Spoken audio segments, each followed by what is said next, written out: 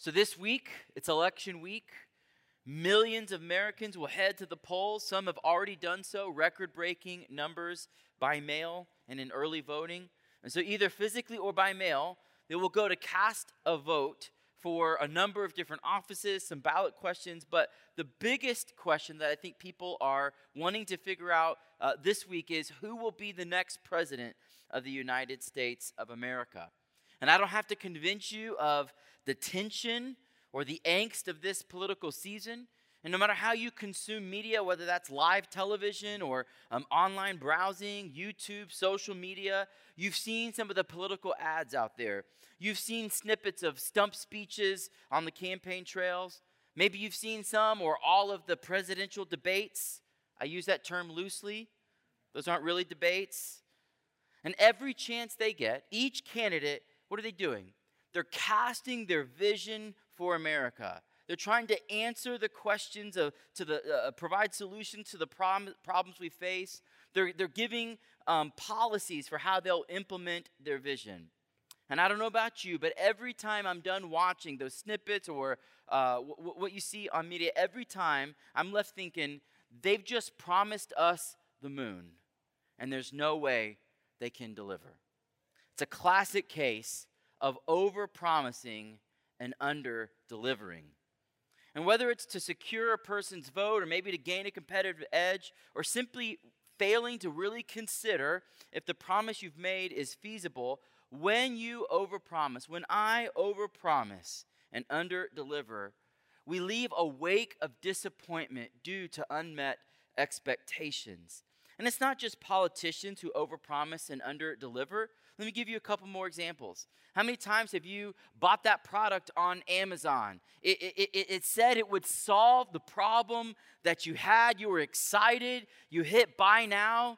You didn't even go to that little screen before. You knew you wanted it right now. It gets there. You unpack it. You get it out, and you realize what? You've been duped. It's overpromised, and it's underdelivered. What about that time when your contractor said the job would only take 3 months? True story. That's happening right now. And it's 6 months later and the job's not done. Another classic example of overpromise and under-delivering. Or how about that late night fast food run? Friend, listen to me. If you hear nothing else today, it will overpromise and under-deliver. Last example, it's the best one, the year 2020. I mean, has there ever been a year that overpromised and way under-delivered? Now, this morning, we want to look at the very first example of all time, the first example in history of overpromising and under-delivering in Genesis chapter 3. Here we find the man and the woman tempted by the serpent to eat the forbidden fruit. In fact, I would pose to you today that every temptation ever since is essentially the same. Every temptation is over-promising, and friends, it will always under-deliver. And their story is our story today. What happened in that garden so long ago has happened countless times ever since. It happens to you and to me. It's universal. Nobody is immune to it. And as we look at Genesis chapter 3, verses 1 to 8 this morning, we're going to look at temptation, and we're going to learn three things. First, we're going to see the deception of temptation. Temptation is always selling a false bill of goods. It's promising the moon, but in reality, it's going to give you poison. Second, we're going to see the desire of temptation. Because you see, temptation is always aimed at the level of your heart, at the level of your desires. That's why it's so difficult to resist. Oscar Wilde said, "I can resist everything except temptation."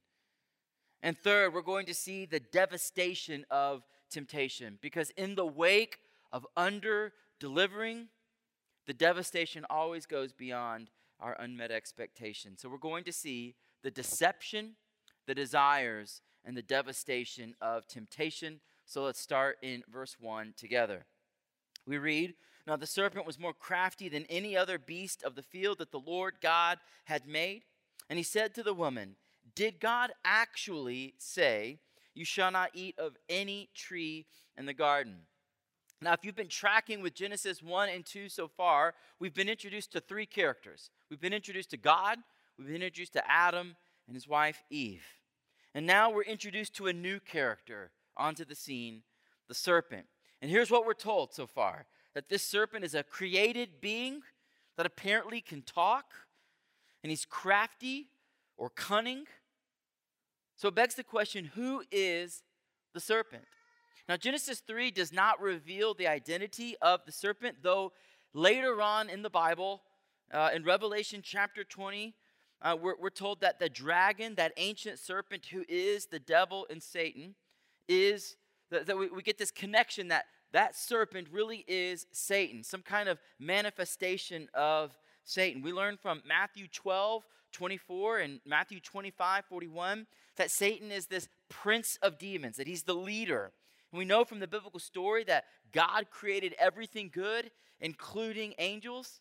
However, that there's this group of angels who have defected from their service to God and have rebelled against him, and that Satan is the leader of this rebellion.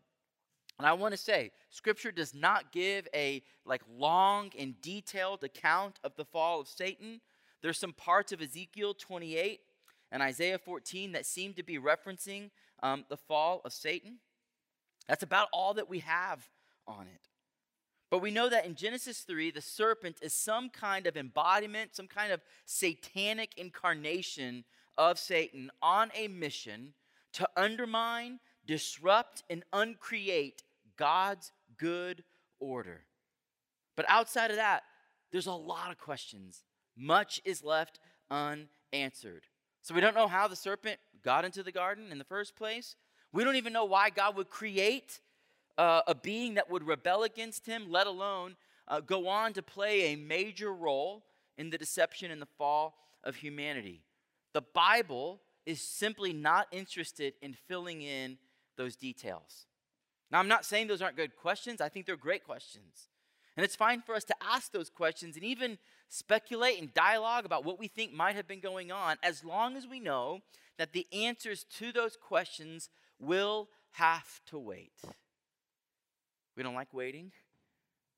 We like to know now. We like to have all of our questions answered. But the Bible simply wasn't written to tell us Satan's story. That's not the primary objective of the Bible. In fact, the Bible was written to tell us about our story. It introduces us to our Maker, to our God. It tells us who we are, and it answers the question of what went wrong and how our relationship with God can be restored. So with that said, the serpent steps onto the scene and he begins talking to the woman. And he says, "Did God actually say, 'You shall not eat of any tree in the garden'?" Now, right off the bat, the serpent begins to twist the word of God. Very subtly, underneath that question is a question of God's goodness. He's questioning the abundance and the generosity and the goodness of God. What he's really saying is, Eve, God is withholding from you. Did he really say you couldn't eat from any tree in the garden? He's keeping things from you. He's keeping abundance from you. God is stingy.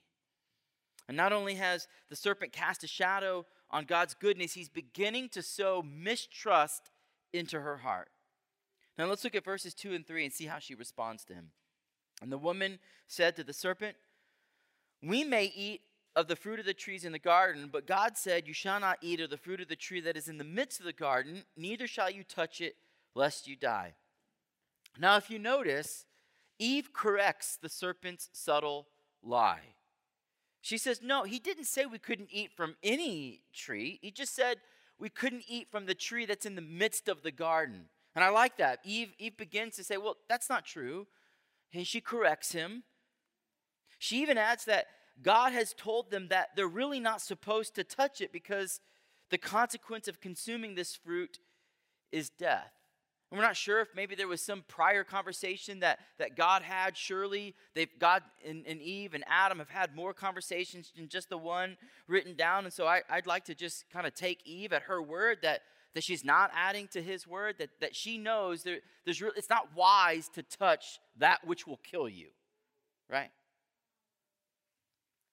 So what is this tree all about? What is this tree in the midst of the garden? Well, back in Genesis chapter 2, 15 and 17, we learn that this tree is called the tree of the knowledge of good and evil. Let me remind you of it. Genesis chapter 2, the Lord God took the man and he put him in the Garden of Eden to work it and to keep it. And the Lord God commanded the man, saying, "You may surely eat of every tree of the garden, but of the tree of the knowledge of good and evil you shall not eat it, for in the day that you eat of it, you shall surely die." So this tree of the knowledge of good and evil was planted in the Garden of Eden to lead the man and the woman to the knowledge of good and evil. Now listen, not by eating of its fruit, but by abstaining from it. Let me explain. Adam and Eve, as he's created humanity, has given them this gift to make free decisions. They have the gift of alternative choice. So they can choose to obey God and abstain from this tree, or they can choose to disobey God and eat of this tree, right? They have alternative choice. And so what they were supposed to do was trust the Lord, obey his words, and in so doing, you think about it, a lifetime of obedience, a lifetime of trusting in the Lord, they would have grown into maturity. They would have begun to understand the difference between good and evil, right and wrong. Because you see, in God's economy, we grow into maturity one decision at a time. We grow in our ability to obey one decision at a time. Faith is developed, it's strengthened one decision at a time. And if Adam and Eve had resisted temptation and been faithful to avoid the tree of the knowledge of good and evil, they would have learned and grown in their ability to discern and understand the difference between good and evil. John Collins provides a helpful summary. He says, God intended that through this tree, humans would come to know good and evil, either from above as masters of temptation, or from below as slaves to sin. It's quite genius, in fact, that one way or another, man would know good, the knowledge of good and evil, either by their faithful obedience to him or through their transgression. So the tree was there to provide this opportunity for the man and the woman to grow in knowledge, to grow in maturity, to grow in wisdom by learning to live in faithful obedience to their loving Father. But we find the serpent is not going to go away that easily. Look at his rebuttal in verses 4 to 5. But the serpent said to the woman, "You will not surely die. For God knows that when you eat of it, your eyes will be opened and you'll be like God, knowing good and evil." So the serpent begins with subtlety, just sowing these little seeds of mistrust, and now he's gone full on. He is directly challenging the word and the character of God. He says, Eve, if you eat this fruit, you will not die. It's a direct contradiction of God's word. What he's basically saying is God has been lying to you, and what's more, God has been holding out on you. He's been keeping you in the dark. There are good things that he will not give you, and now it's time for you to take what is rightfully yours. Do you see the layers of deception? I mean, the very fact that Satan has shown up in the garden as a serpent, as just one of the other creatures, speaks to his deceptive nature. He starts spewing lies to her about the consequences of eating the forbidden fruit. In fact, it's a classic satanic move to try to convince you and me that the consequences really aren't as bad or as catastrophic as they are. What is he saying? Go for it. You won't get caught. Go for it. No one will ever know. Go for it. You can delete your browsing history. Go for it. You can delete that text. Go for it. It's just a little extra money. Go for it. And this is the kicker. God will forgive you anyway. I've heard all of those lies before. You see what's happening there? Satan is trying to convince you of the minimalization of the consequences. It's not really going to be that bad.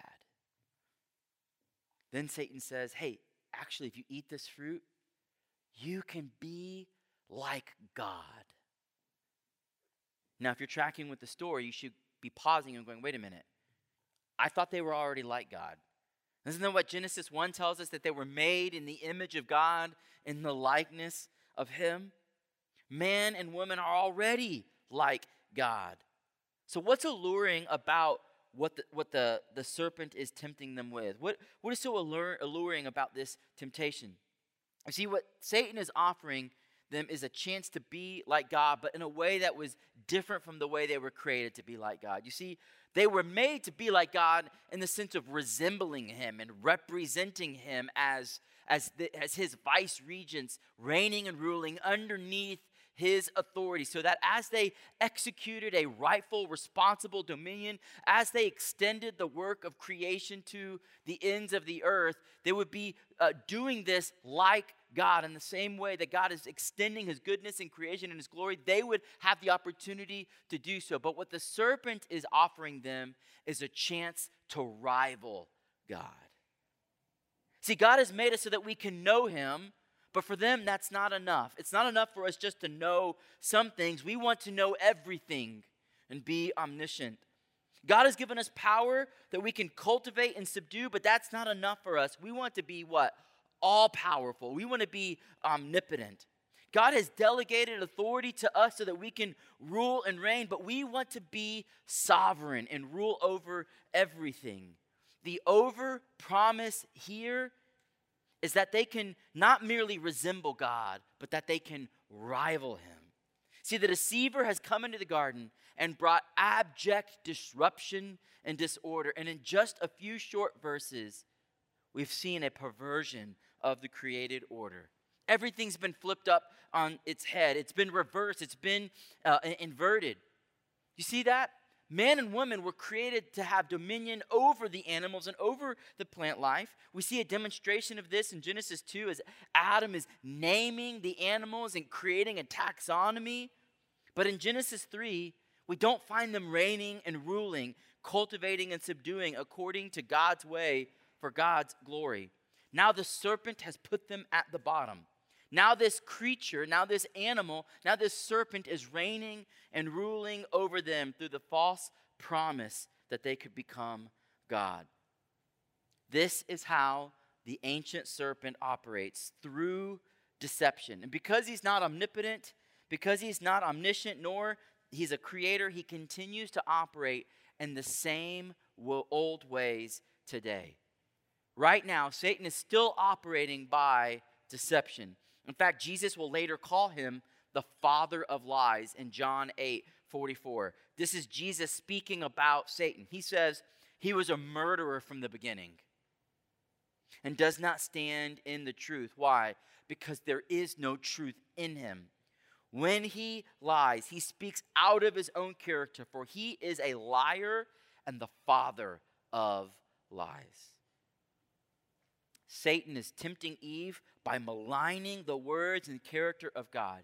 He's minimizing the consequences, and he's deceptively over-promising, and as soon we will find out, he will under-deliver. And the same goes for us today. So if Satan is the deceiver, if he is the father of lies, how will we resist his temptation? We need to be able to recognize lies from the enemy. Satan is a deceiver, and temptation will always come with lies attached to it. And the best way to combat lies is what? With truth. That's how we combat lies, is with the truth. That's why, as a church, we stress over and over again the importance of storing up the truth of God's word in our hearts.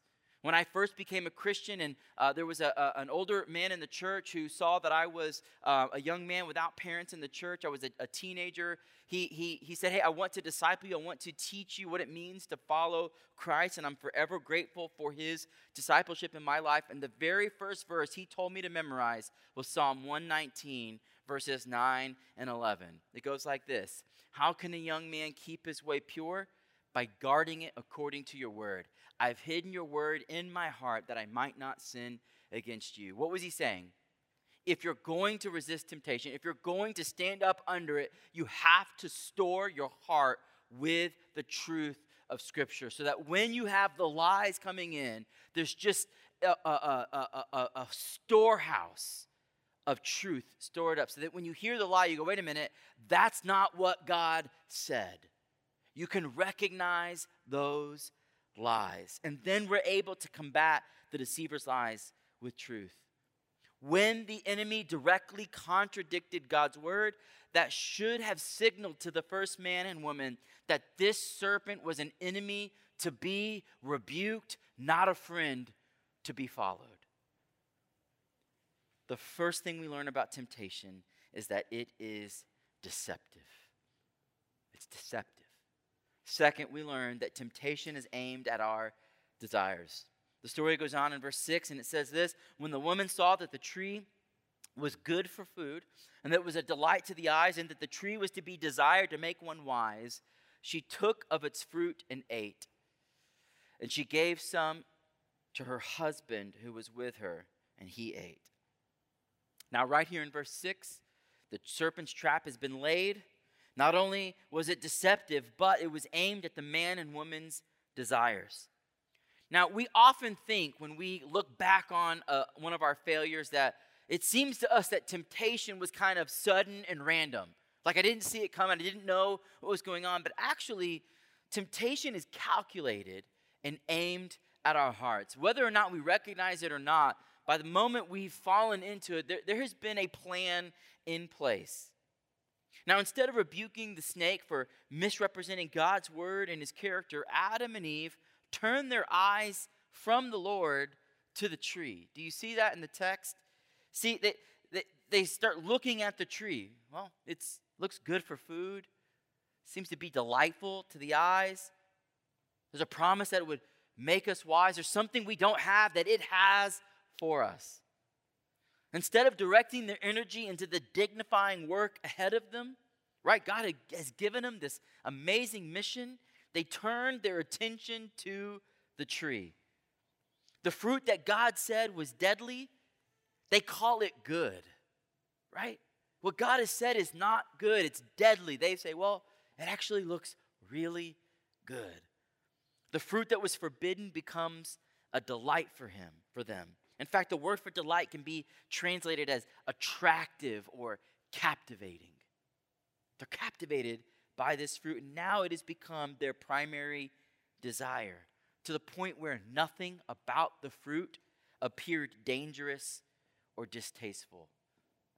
Everything about the fruit should have said danger, distasteful, but now it looks delightful and delicious. Eve is deceived by the serpent. But don't forget, her husband, Adam, is standing right there with her.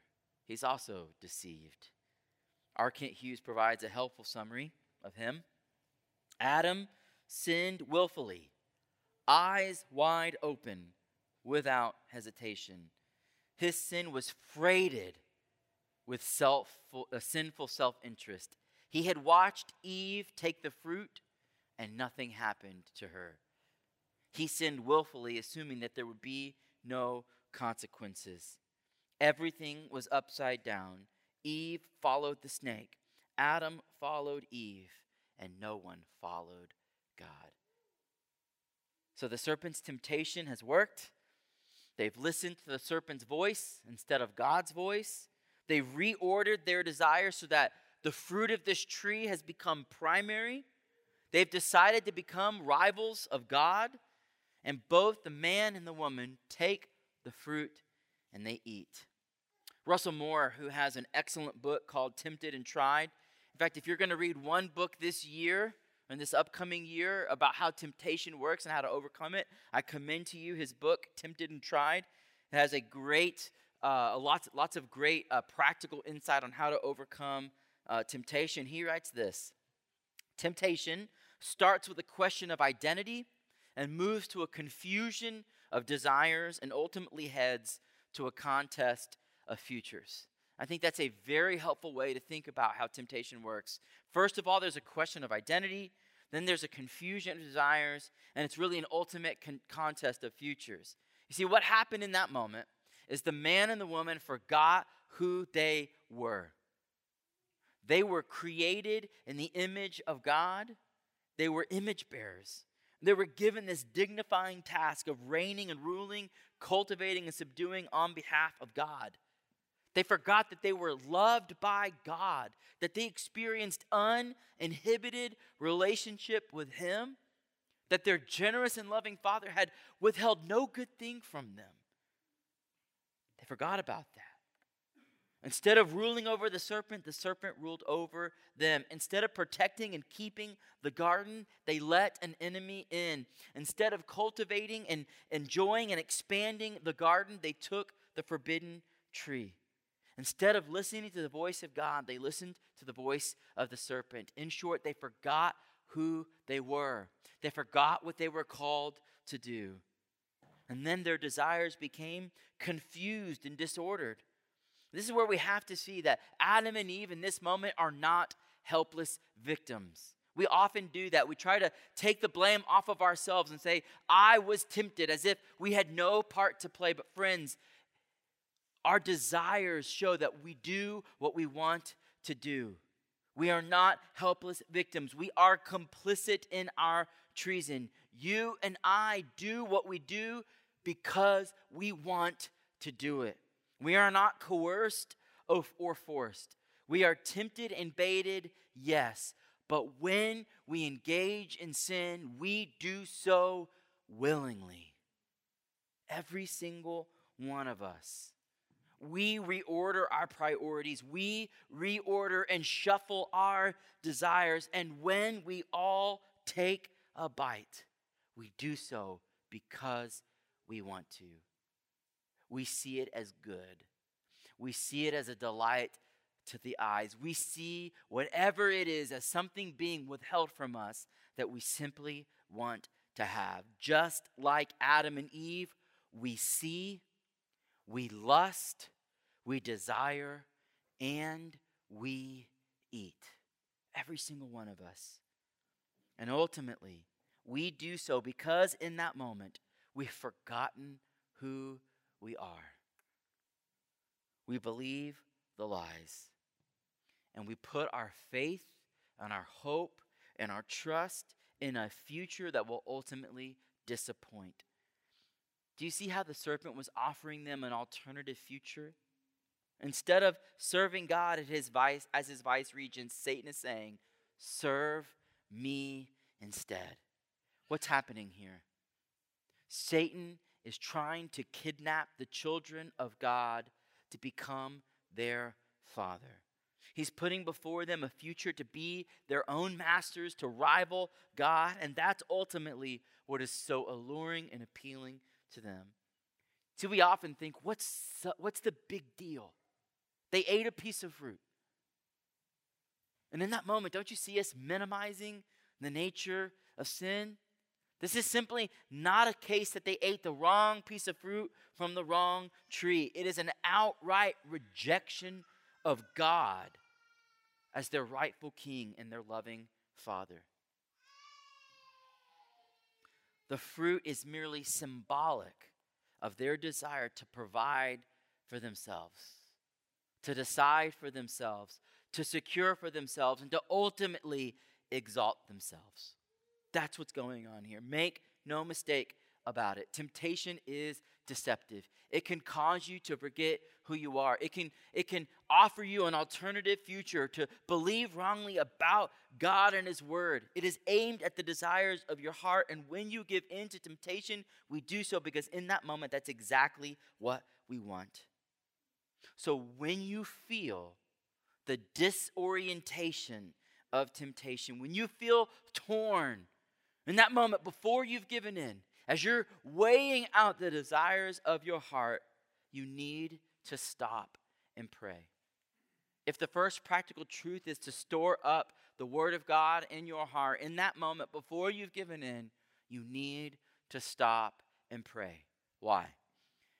Because prayer takes our eyes off of the temptation in that moment, of that thing we think we have to have, and it puts our eyes back on Jesus. David Mathis, he has a very helpful blog over at Desiring God on resisting temptation. In it, he gives us this little gem. You will not regret resisting sin. You will regret giving in. It doesn't get more put to the point than that. Friends, you will not regret resisting sin. When it's over and you've resisted and you're on the other side of that temptation, you will not regret walking in righteousness. But when you give in, you will regret having given in. Friends, that's why prayer is so critical in the battle for our souls. It will take your eyes off of the temptation and put it back where it belongs, on Christ. Temptation is deceptive and it's aimed at our desires. Now let's see our final point, that temptation leads a trail of devastation. Look what happens in Genesis 3:7-8. Then the eyes of both were opened, and they knew that they were naked. And they sewed fig leaves together and made themselves loincloths. And they heard the sound of the Lord God walking in the garden in the cool of the day. And the man and his wife hid themselves from the presence of the Lord God among the trees in the garden. Now, just a quick disclaimer, we're not going to cover all of the devastation and implications of the fall today. We've got the rest of Genesis 3 in our sermon for next Sunday. But even before we get to all the curses and consequences that follow in chapter 3, we already see an immediate ripple of devastation. Verse 7 tells us that their eyes were opened and that they knew for the first time that they were naked. The serpent's claim that they wouldn't die was a half-truth, which really is a lie.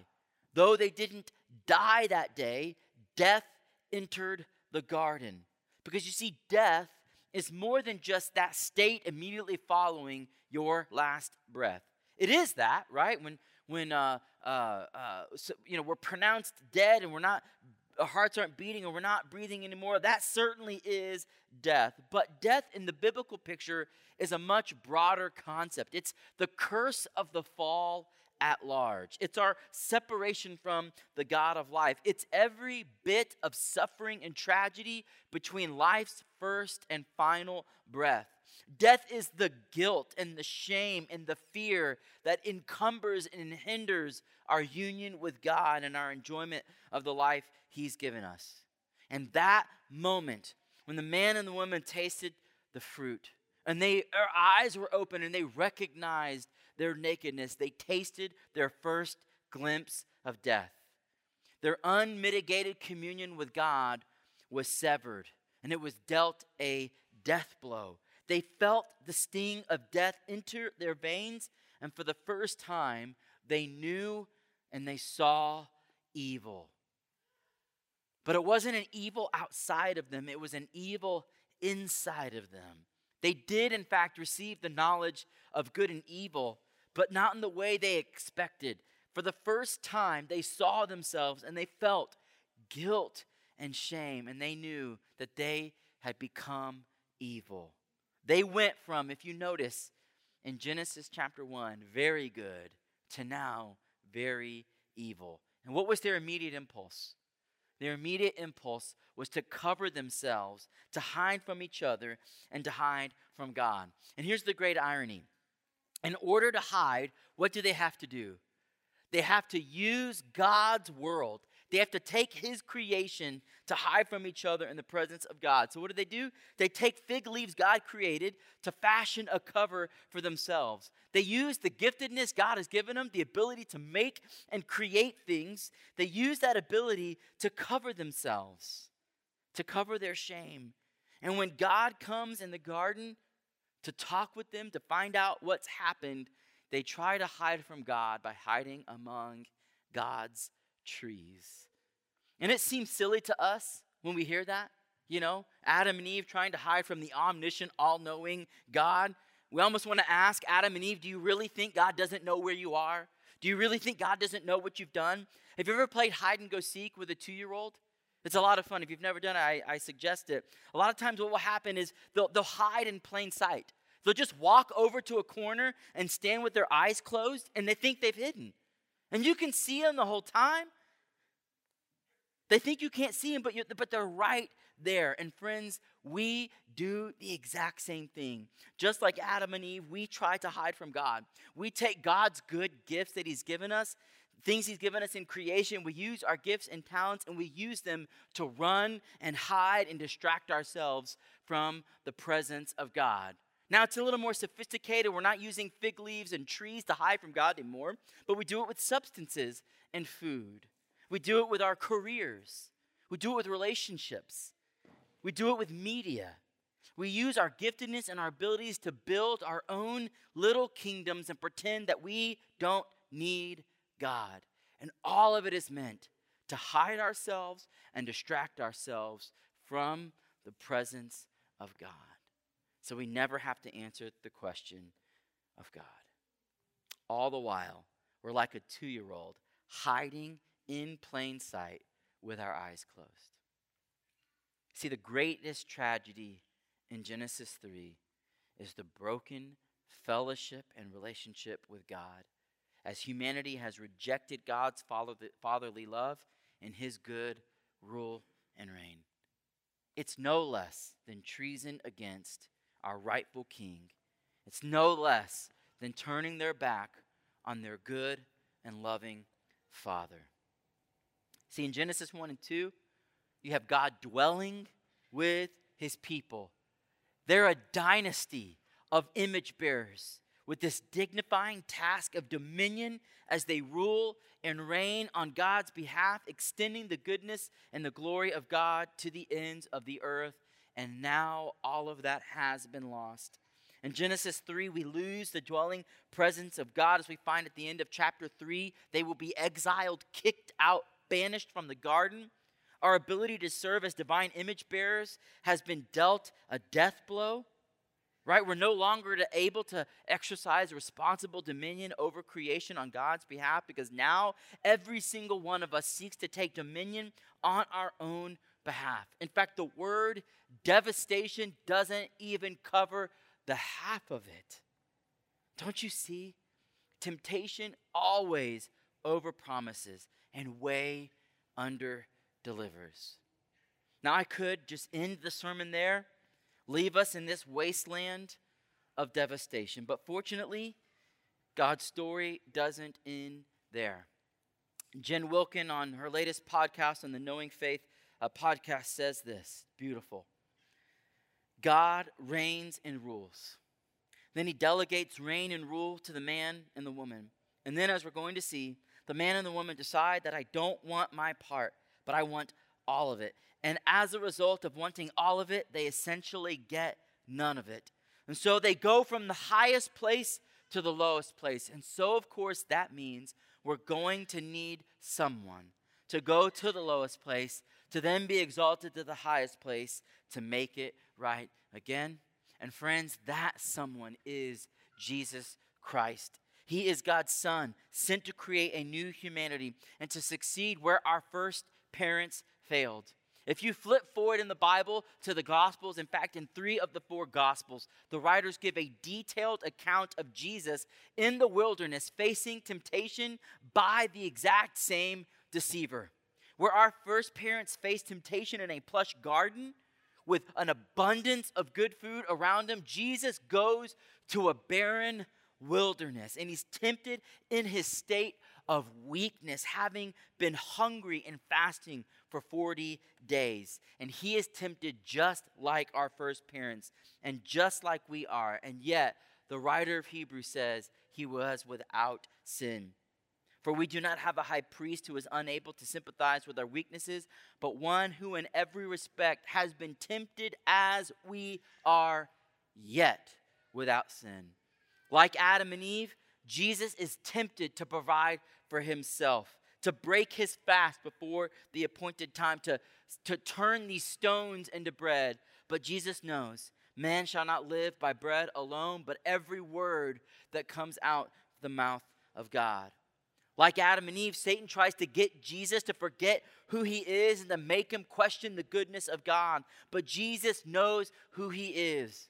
and that you shall not put the Lord your God to the test. And finally, like Adam and Eve, Jesus is tempted with the offer of self-exaltation and to worship creation instead of the Creator. But Jesus rebukes Satan and says, "Be gone, Satan, for it is written, you shall worship the Lord your God, and him only shall you serve." In every way that our first parents failed, Jesus triumphed. And friends, his triumph can be your triumph when you put your faith and trust in him. Jesus is the truer and greater Adam. He is the one who actively and righteously lived the life that you and I have failed to live. He is the one who descended to the deepest place of temptation in order to lift us out of the devastation of our sin. And though you and I have not actually triumphed in our trial against temptation, by grace through faith, we can be united to Christ so that his victory becomes yours. Friends, temptation is deceptive. And if you are going to stand up under it, you must have the truth of God's word stored up in your heart so that you can combat the lies of the enemy. Temptation will be aimed at your heart. Why? Because Satan wants to kill you. He is not your friend. Look at me. He hates you. He is not merely looking to wound you. He is looking to kill you. That's why he aims temptation directly at your heart. If you're going to flee temptation and run to Jesus, you need to do so in prayer. And friends, remember, temptation always leads to devastation. It is always promising the moon. It is always way over promising, and it will under deliver. Do not minimize the consequences. And even when we fail, because we all will, take heart, because Jesus has secured for us everlasting victory. Let's pray.